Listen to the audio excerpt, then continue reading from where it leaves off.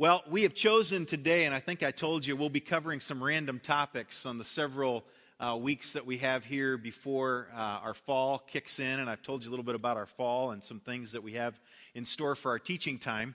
But I'm going to be doing some random things throughout the summer, some of which, like this morning, is just one of those issues that I think we need to talk about. I think you need to make sure that you understand.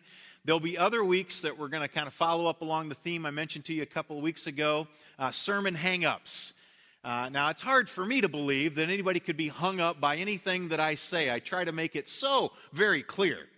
But I recognize that there are some of you that every once in a while you're listening to me and you're going, I don't have a clue what he just said. I know he tried to explain it, but it makes no sense to me. We're trying to identify as a staff some of those areas that might be, and then we're going to go back and we're going to kind of dive into some of those areas, maybe 3 or 4 each of those weeks that we do that, just to kind of get you over some of those hang-ups where we needed to go a little bit deeper so that you have a little greater understanding of some of those areas. So today is not necessarily, hopefully, a sermon hang-up, but it could be one of those things because there is a lot of confusion regarding baptism, both inside and outside of the church. For many people, in fact, it'd probably be true of a number of you this morning, your view is primarily based on your own experience. And I think about it often when I think about those who didn't grow up in church. This is all new to you, and you come to a baptismal time that we have, such as we'll have next Sunday at Jordan Lake. And I wonder, oftentimes, we do it publicly, and I'll tell you why we do that here this morning. We do that publicly, and sometimes I think, I wonder what people that are standing around at the beach are thinking about us. I mean, they're out there swimming. They didn't sign up for this, right? I mean, they just showed up at the beach, and all of a sudden, they saw a couple hundred people that started marching towards the lake, if that's not enough to scare you, but that wasn't enough. Then not all of them went out into the water. Just a few of them went out into the water. And then there's some people that are dunking other people under the water. Now, that has to be bizarre if you didn't grow up in church, right? I mean, if I didn't and I went to the beach just kind of to be with my family for the day and all of a sudden I saw people doing that, I'd kind of wonder, right? I want you to understand, though, that baptism is an important step in the journey of a Christ follower. And so I thought it might be a good idea on this summer Sunday to spend just a little bit of time looking at what the Bible says about baptism. Here's something I want to tell you at the outset. It really doesn't matter to me, and it really shouldn't matter to you, what you think about baptism or what your preconceived ideas are about baptism. It really doesn't matter to me what any particular church says about baptism. I realize that many of you have come from different denominational backgrounds, and your church, the church that you were involved in, had a particular view of baptism. Let's agree this morning that we will put aside what churches say about baptism, what we as individuals might think or have an opinion about baptism, and let's just simply look at what the Bible says about baptism. And I know that's difficult for some of you to do because you grew up in these traditions and in these churches. And if you get confused this morning, here's what I would ask you to do. Maybe take the time to go back to that church, to go back to that pastor or those leaders and ask them why they do what they do if it doesn't match up this morning to what we teach you from God's Word. How about that? Is that a good agreement? At Northwest Community Church, and I tell you this often, you really shouldn't care what I think. You really shouldn't care about what the people sitting next to you think. You should only care what I think as I tell you what God's Word says. And sometimes we get confused in believing what a church teaches is the same as what the Bible teaches. And very often those things are not congruent. And so the purpose of our time this morning is not to discuss the various views of different churches, but simply teach what the Bible says about baptism. And we're going to answer 5 basic yet critical questions this morning. And those are listed for you. Those questions are listed for you there in your notes. And I've given you a little bit of a space there to just kind of jot some notes as I talk this morning. We're going to talk specifically about what is baptism. Number 2, who should be baptized. Number 3, how should you be baptized. Number 4, does baptism save you or make you more saved? And when should you be baptized? Now, I want to take you this morning, and if you have your Bibles, and I trust you do, all right, take them and turn to the book of Matthew chapter 3. Now, I want to spend just a few moments in Matthew chapter 3. And as I was studying this week, I thought, I really don't want to spend just a few moments in Matthew chapter 3. What I really want to do is spend about 45 minutes in Matthew chapter 3 and kind of make this a 5-part series. But that's not the purpose of what we're doing this morning, all right? So I want to take you to Matthew chapter 3 at where we see in the Gospels. And remember, there's Matthew, Mark, Luke, and John. They're all writing about the same events, but they all have different perspectives on those events. I've chosen Matthew. I may refer to here at some points to the other Gospels. But let's look there at Matthew in chapter 3. We're going to meet at the beginning of Matthew chapter 3, we're going to meet this guy called John the Baptist. Now, if you grew up in church, maybe you were like me. I can remember as a little boy going, wow, there's John the Baptist. But I heard about some friends in the neighborhood that were Presbyterians. So I'm wondering, is there like a Pete the Presbyterian as well? There's a John the Baptist, there's a Pete the Presbyterian, and maybe there's a Larry the Lutheran. Who is this guy, John the Baptist? Now, we don't have a lot of time this morning to go into a lot of depth in John's life. That's not the purpose of our time this morning. But I want you to see who this guy was. He was known familiarly as the Baptist. Now, it bears no relation to the modern denomination that's out there, Baptist, all right? Some people would like you to think that, but that's not who he was. Literally, that term John the Baptist meant John the Immerser. Or we could say John the Dunker or John the Dipper, all right? Doesn't flow quite as well as John the Baptist, but that's how we could look at him. That word Baptist is there, and it really means to baptizo, an immerser, one who administers the rite of immersion. In fact, the Jewish historian Josephus even refers to John by that same designation as John the Dipper, John the Immerser. And I know when I say John the Dipper, some of you are going, John the Dipper now, does that mean? Okay, just take it for what it is. It's immersion in the context of baptism that we're talking about this morning. In fact, John, in the divine scheme of things, was a very important person. And in fact, I think his importance really can be summed up best in the words of Jesus in Matthew chapter 11, verse 11. Jesus said this of John the Baptizer, John the Immerser, among them that are born of women, there has not arisen a greater than John the Baptist, John the Dipper. That's a pretty amazing thing. Let's look real quickly at who this guy was. Look at chapter 3 and verse 1. Now in those days, John the Immerser came, and he was preaching in the wilderness of Judea, saying, repent, for the kingdom of heaven is at hand. For this is the one referred to by Isaiah the prophet when he said, the voice of one crying in the wilderness, make ready the way of the Lord, make his paths straight. Now look at verse 4. Here's some interesting things we're going to find out about John. Now John himself had a garment of camel's hair and a leather belt around his waist, and his food was locust and wild honey. Now picture this for just a moment with me. Here's this guy that's roaming around out in the wilderness just outside of the city, and he's got a camel hair kind of an outfit on. And not just does he have a camel hair outfit, but he's got this big leather belt that it's all girded about. And if you sat and you talked to him and you said, so what's your favorite restaurant? He wouldn't say what mine is. He'd say, well, what I enjoy is locust and wild honey. Anybody here like that this morning? In fact, if you look back and you study the Jewish diet, that wouldn't even be something that the average Jew would say, count me in. Have you had this restaurant over here that serves these locust and wild honey? That's an awesome meal. Yeah, I have that same appetite. All right, here's the bottom line. John the Immerser was a little bit of a strange dude. He just was. All right, now most Bible scholars don't put it in that terminology, at least the commentaries that I read, but he was a strange dude, all right? He did some things and he looked a certain way and we'd go, this guy's whacked out, right? And yet Jesus said of him, this guy is incredibly significant.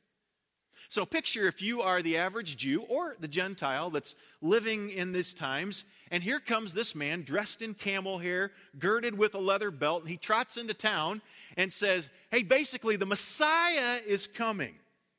We're sinners, the Messiah is coming. You need to repent of your sin and identify with this Messiah that's coming.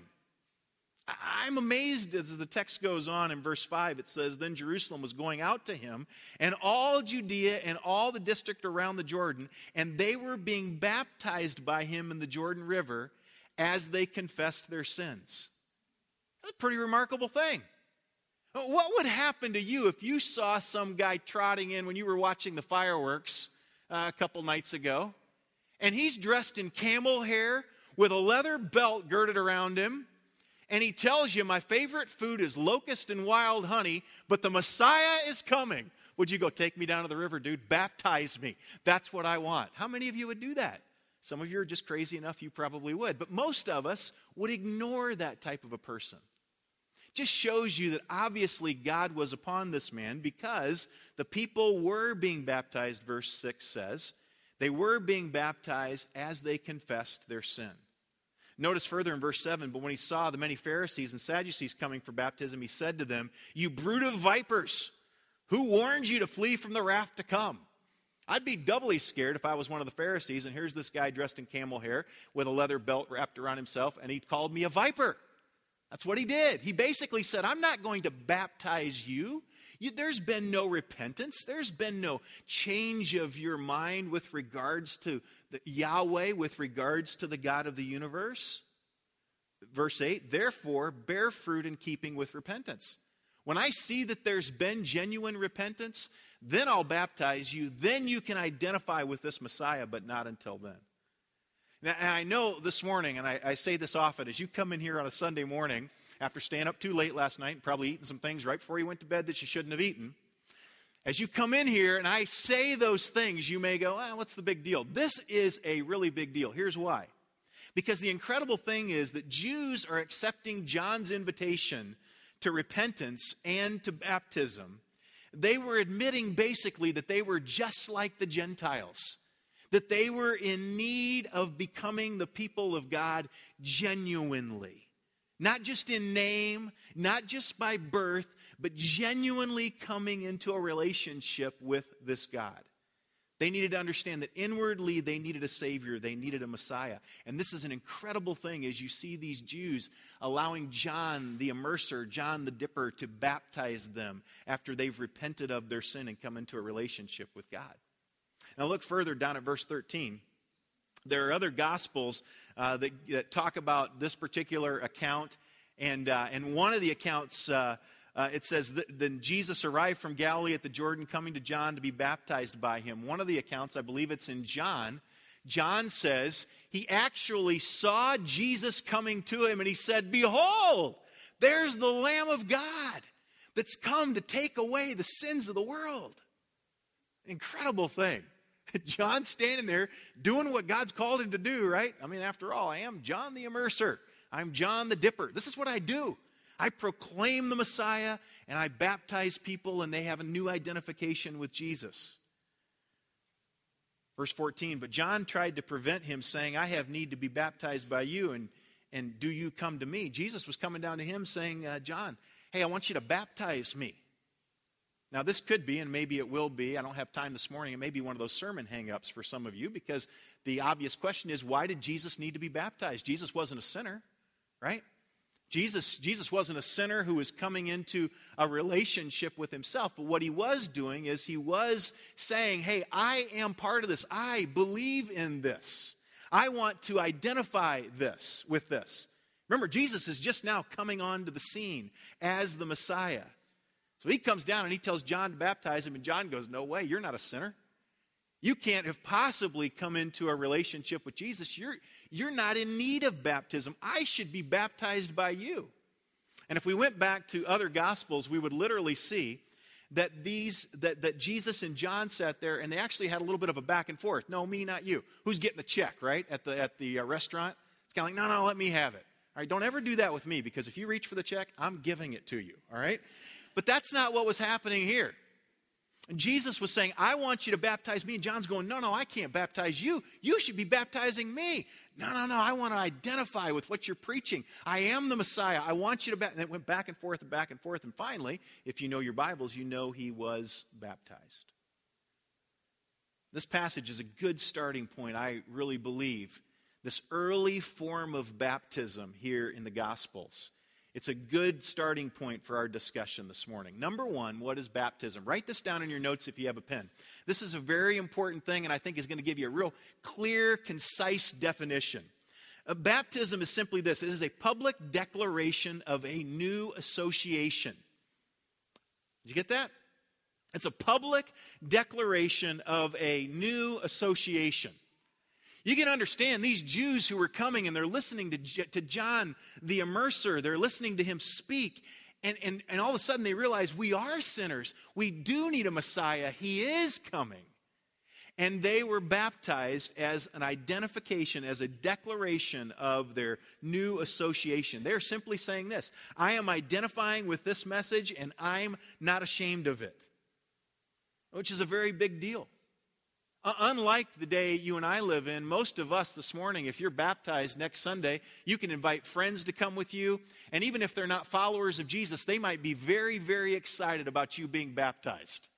Because of what they think baptism means, because of what they heard growing up or their preconceived ideas. It wasn't like that for these people. For them to be baptized in many of their homes, for them to identify with Jesus, with the Messiah, meant literally that they would be treated by the rest of their family as if they had died. And so baptism was such an incredibly big deal to them. I'm identifying with this message, and I'm publicly declaring my new association, and I am not ashamed. And Jesus said in Matthew chapter 28, just before he ascended into heaven, he said, "Go therefore and make disciples, make learners of all nations, baptizing them in the name of the Father, the Son, and the Holy Spirit, teaching them to observe all that I've commanded you, and lo, I'm with you even to the end of the age." We respond to the gospel with repentance and faith in the finished work of Jesus at the cross, and then we identify with him in baptism. Acts 8:12 says, "But when they believed Philip preaching the good news about the kingdom of God in the name of Jesus Christ, they were being baptized, men and women alike." And so baptism is simply an outward sign of what's already happened on the inside. That's what baptism is. It's a public declaration of a new association. Now, our second question is, who should be baptized? Here's the consistent witness of the New Testament, is that if someone first believes in Jesus, then they are baptized. This is what we call believer's baptism. Jesus commanded that all Christians would be baptized. In fact, those were some of the very last words that he said there in Matthew 28 before he ascended into heaven. The apostles commanded that Christians would be baptized, which explains why the book of Acts and records of the early church show that baptism was practiced consistently and regularly. It wasn't something they did once a year, once every couple years. It was regular. In fact, never do we witness in the Scripture. Remember, that's what we're talking about this morning. We're talking about Scripture. We're not talking about your church or my church that I grew up in or what your culturally based opinion is. Never do we witness the reverse order in Scripture where someone, such as an infant, is baptized and then later believes in Jesus. We support this position in the New Testament in a number of passages. Every baptism in the New Testament is preceded by repentance of sin and faith in Jesus. I could take you to Acts 2, to Acts 8, to Acts chapter 9, 10, 16, 18, 19, 22. We could go right through the book of Acts in the early church. And every time we see this person that has an encounter with the gospel, the good news, they repent, they change their mind, they move in a new direction, and then there is baptism. Baptism is reserved solely for those people who have put their trust in Christ alone, Galatians 3:27. Now, the Bible does give us occurrences where entire households were baptized. And this is where some of my friends who baptize infants will say, "See, yeah, there, gotcha." All right, well, not so quick. Because in each of those cases, if we were to look back in Acts 10, if we were to look in Acts 11, 16, and 1 Corinthians 1, we would see that as those households came to faith in Jesus Christ, in each one of those situations, we would see in those texts that they believed in Jesus and they were saved. Okay? It wasn't just somebody an infant that, Daddy came to Christ and Daddy repented of his sins, and so therefore I'm baptized. That never occurs in the New Testament. And also, we believe that both Jesus and his apostles gave the command for disciples to be baptized as an expression of their discipleship, as an expression of their devotion. The two are never reversed, all right? Never reversed. Now, for some of you, you might immediately say, well, I was baptized as a child, and I just think that's good enough, and that covers it. Here's the problem. If you were baptized as a child, as a baby, as an infant, there's absolutely no way that you could have known your status as a sinner before a holy God. There's no way. There's no way you could have responded to the good news of the gospel as an infant. And so that baptism, while in some cases, which is used as a baby dedication, we dedicate babies here at Northwest. We don't sprinkle them. We don't baptize them. One of the main reasons is because of the confusion then that can come, that somehow that is believer's baptism. If it's used as a dedication, that would be one thing. But for many of us, we hang on that baptism as that is believer's baptism. If you were baptized as an infant before you trusted Jesus Christ as your personal Savior, you should be baptized as a Christ follower. Now, I know for some of you listen to that and you go, I don't like that. That makes me a little bit uncomfortable. And maybe I'm 65 years old or I'm 75 years old. Now you're telling me I should trot down there into the lake with you and let you dunk me under the water? No, I didn't say that. Remember this morning, we're not talking about what I say, what a church says, what another pastor says. We're just simply talking about what the Bible says as far as believers' baptism. Biblical baptism is where we publicly identify ourselves as Christ followers. And as a little baby, trust me, you don't have any choice, right? That little baby's up there and that pastor or that priest sprinkles water on top of them. That baby did not have a choice at all, right? Some of you didn't like that, I can tell. Number 3, how should you be baptized? We're going to talk about, in fact, this is commonly referred to by theologians as mode of baptism, all right? And I don't want to get too deep here this morning, and so I'm going to try to keep it at a level where I always try to say if a 6th grader can understand me. Do we have any 6th graders down here? All right. Well, I know there's some 6th graders down here. Raise your hand. Come on. All right. If you're a 6th grader and you're not understanding what I'm saying, just raise your hand and go, I don't have a clue what you're saying, all right? Because I'm trying to make you understand. If we can get you to understand, then hopefully, well, maybe even if we get you to understand, some of these people I'm looking at maybe still won't understand, but at least you're a good gauge, right? How should you be baptized? We refer to this as the mode of baptism. The word is typically used in the New Testament is baptizo. All right, now you don't need to learn how to spell it. In fact, you really don't even need to know a lot about the word other than just a few things that I'm going to tell you this morning. Baptizo means this. It means to dip, to immerse. It's kind of like these things that I discovered not too long ago over at Harris Teeter, Diana's Bananas, not in relation to my wife, where they take this banana and they dip it in chocolate. I mean, they don't just dip it once in chocolate. Like, they dip this dude several times in chocolate. You've been to the fair where you get this little chocolate coating on a banana? Yeah, no, this isn't it. This is like 1/4 of an inch thick, all the way around on the banana. You get your fruit and chocolate all in one. It's a good thing, all right? That is baptizo. That is immersing, all right? That's what the word means. And that's the word that is consistently used in the New Testament for baptism. Here's something that I discovered this week, and after being a pastor for 25 years, after having paper on the wall that says I should already know these things, I just discovered this and this illustration, and this is really cool, all right? This is worth your whole attendance this morning because you will be able to impress somebody with this later on down the road because you were here and you know this. Now, there are 2 words that I'll refer to this morning. There is baptizo, which I just referred to, and then there is another Greek word meaning a very similar thing. It's bapto. B-A-P-T-O. The clearest example that shows the meaning of baptizo is actually from a Greek poet and physician. I think his name is pronounced Nicander, and he lived about 200 BC. Now, here's the really cool thing. Here's this guy living in 200 BC, and we still have access to, which is an incredible thing, there's a recipe for making pickles. It's really cool. How many of you like pickles? All right, leave now. No, I'm just kidding.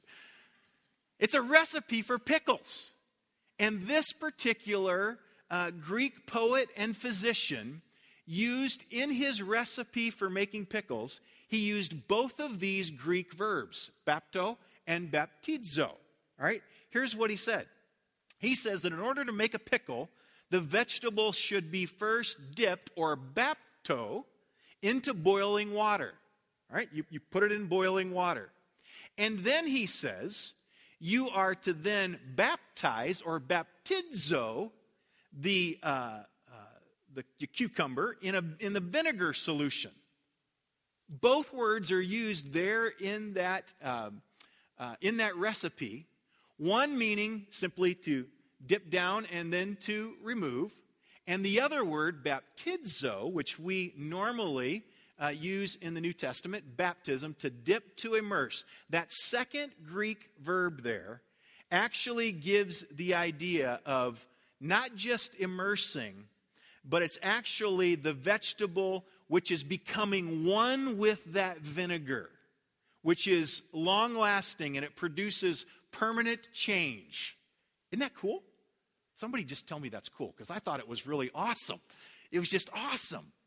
And so here is what God is saying in his word, that as we are baptizo, we are literally saying, I am all in. I am becoming one with Jesus Christ. That is my life now. Isn't that awesome? It's not just I kind of was dipped down here and I may or may not be. No, I'm saying this is for real. This is for keeps.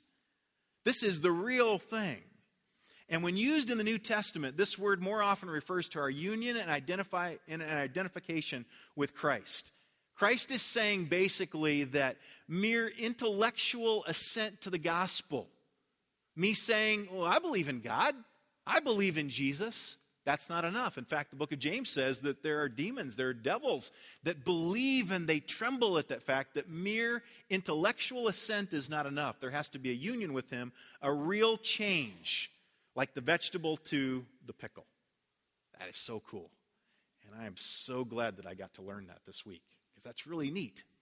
And we baptize by immersion for this particular reason. You may say, well, what if I was baptized after I trusted Christ as my Savior, but I was baptized in some other way other than immersion? Maybe I was sprinkled. I would say to you this. First of all, we baptize by immersion because we believe that it vividly illustrates the believer's identification with Christ's death and his burial and his resurrection.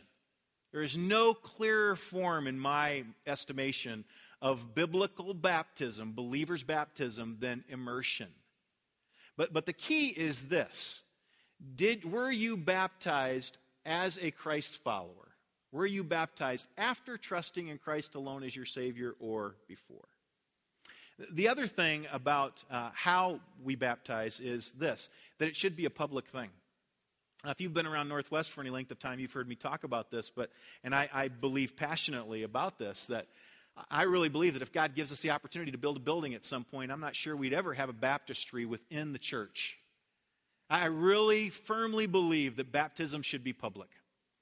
In fact, if I could go back and do 20 years of youth ministry again, I'd get permission from public schools to somehow put a baptistry right at the base of where the kids get off the buses in the morning. And after camp, if somebody wanted to be baptized, I'd say, let's wait till September and let's do it at Athens Drive High School. Let's do it at Apex High School. Let's do it at Green Hope High School. Right after you get off the bus, I'll be standing there with you. We'll be in that tub of water, and you can publicly identify with Jesus. How about that? I wonder how many of us would be willing to do that. Maybe not many of us. It should be very, very public, because it's a public declaration of a new association. Question number 4, does baptism save me or make me more saved? This is probably the most fundamental, the most key question of all 5 this morning. Some hold to a view, and again, I don't want to get too deep, but I want you to understand some of this terminology. Some hold to a view of baptismal regeneration.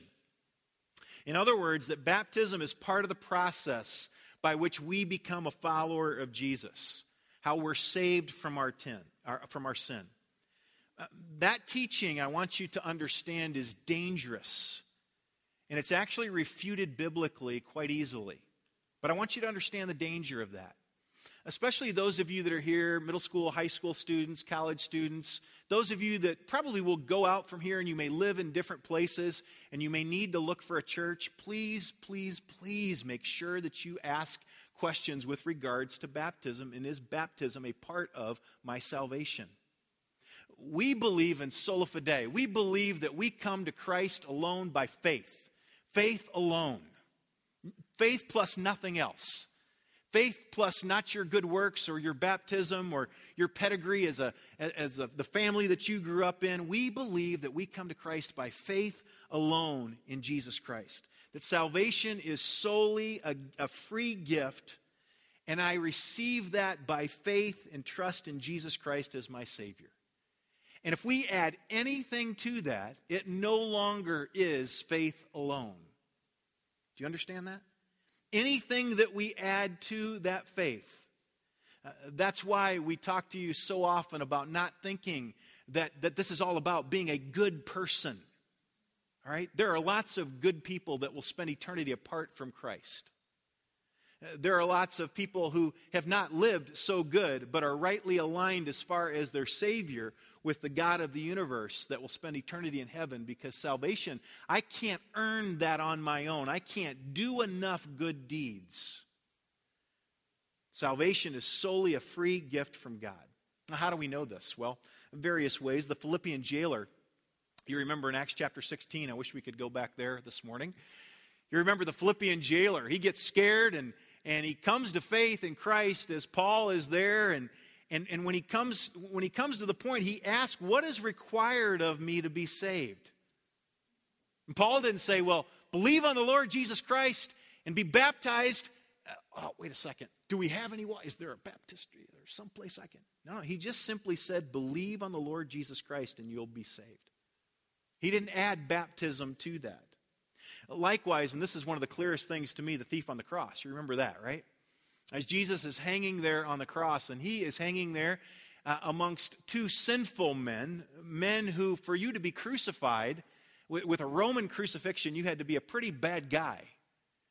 And you remember one is looking at Jesus and saying to Jesus, Jesus, why don't you, if you're the Son of God, why don't you call some angels and get us down from here?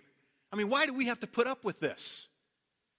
And the other guy says, hey, be merciful to me, a sinner. He realized that Jesus was the Savior. Remember what Jesus said? Today you'll what? Today you'll be with me in paradise. In other words, where I'm going, that's where you'll be going.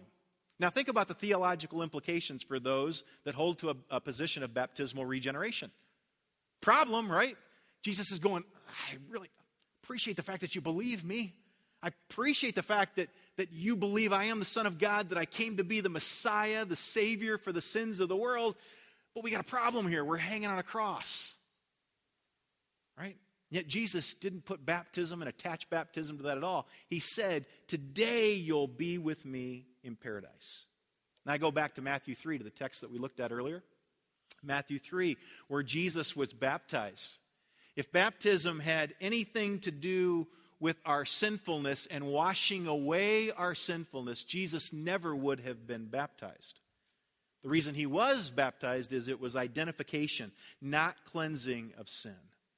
Ephesians 2:8-9 says, it is for by grace that we've been saved through faith, and that not of ourselves. It is the free gift of God.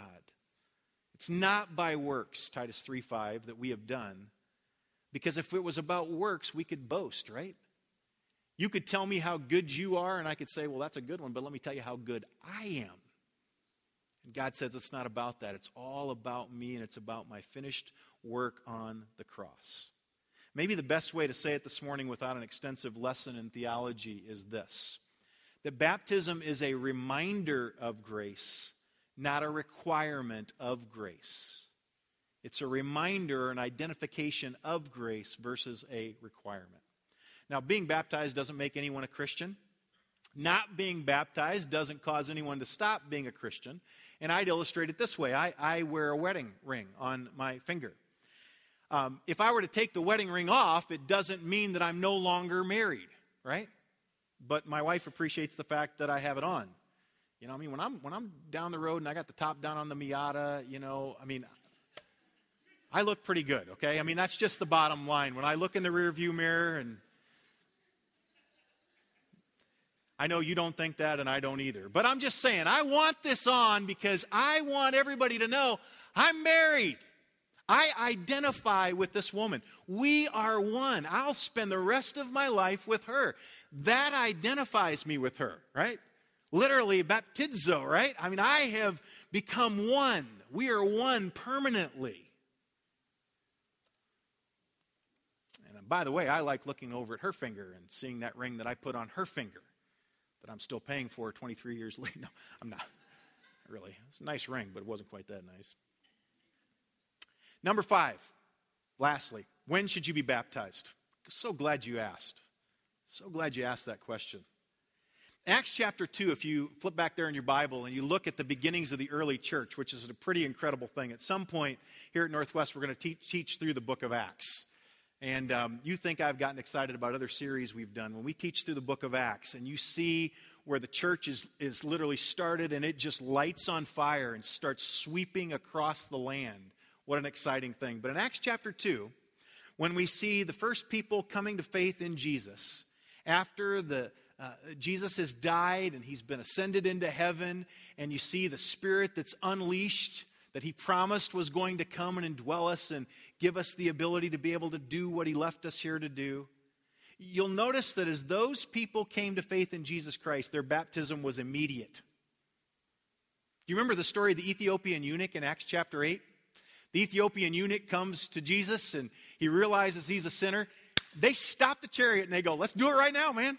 Let's go. And they went down into the water, baptizo, right? Not just a little pouring over the top of the head. He actually had to go down there into the water. Probably didn't have a change of tunics either, right? He went down in there into the water and he was baptized immediately.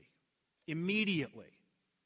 Now, I was baptized when I was 9 years old. And really, it was not too long after I came to faith in Jesus. I was baptized.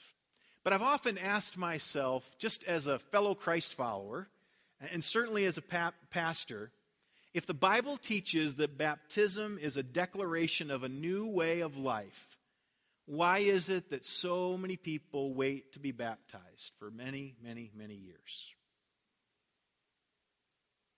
Let's stop and contemplate that for just a moment. I think a good perspective on baptism should be this, that it should be one of the first acts of obedience of a new follower of Jesus.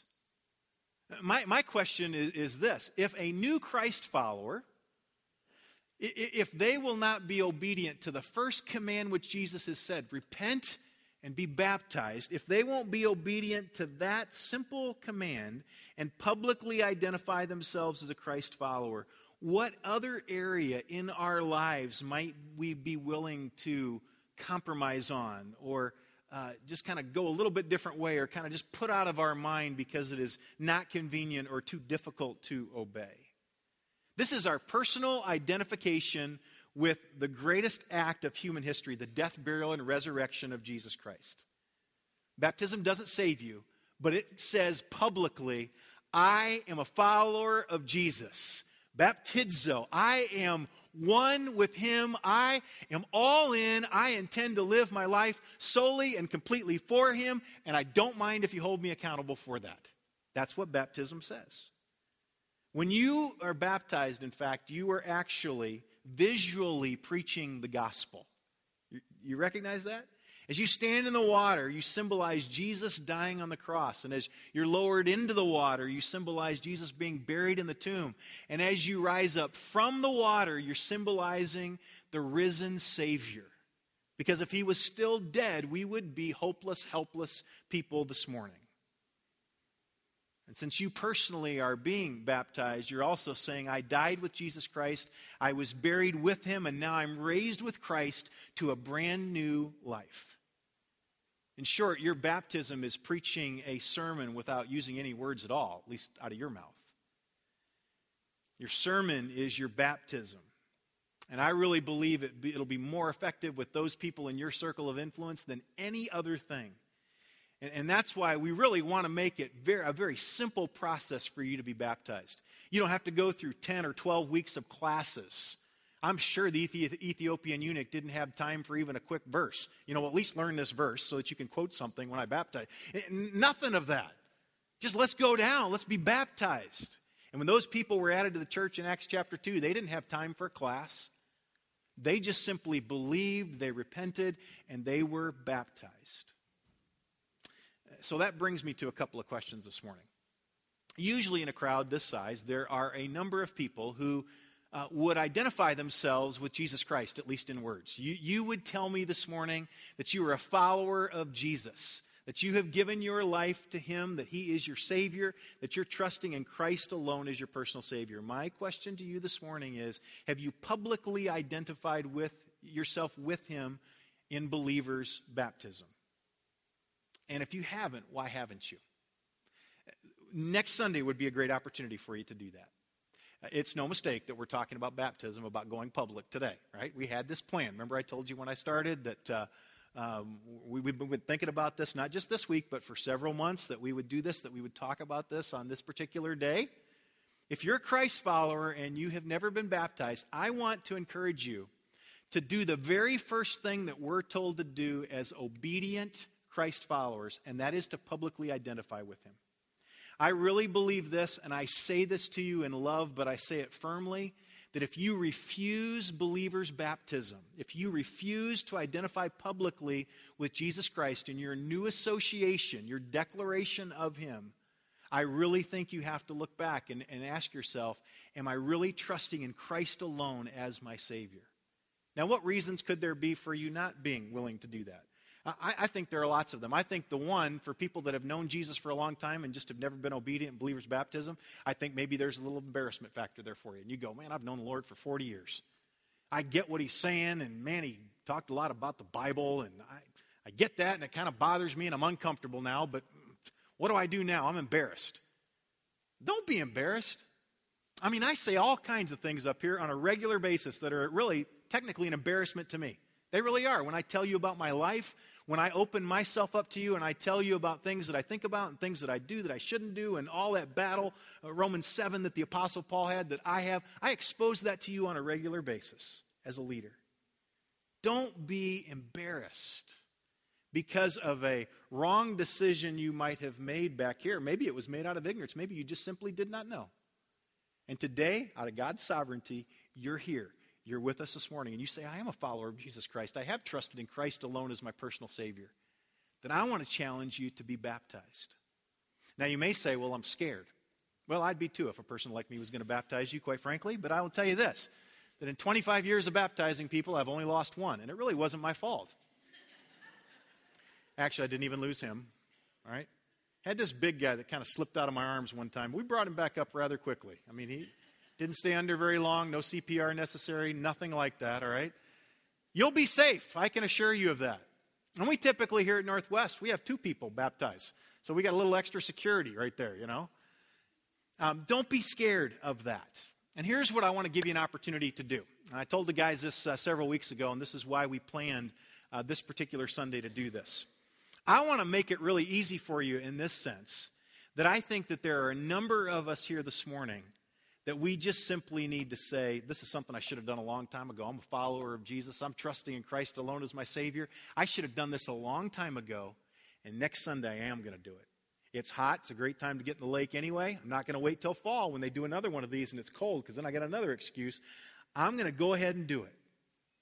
And I really want next Sunday for a number of you who, up to this point, whether it's been out of ignorance or whether it's just been disobedience because you're fearful for whatever reason, I want to challenge you to be biblically baptized, to publicly declare your new association or the association you've had for a long time. Picture it again, like the guy that hasn't been wearing his wedding ring, putting it back on, saying, I'm public. I want you to know I belong to somebody. Somebody has entrusted their care into my care, and I have to somebody else. I want you to do that.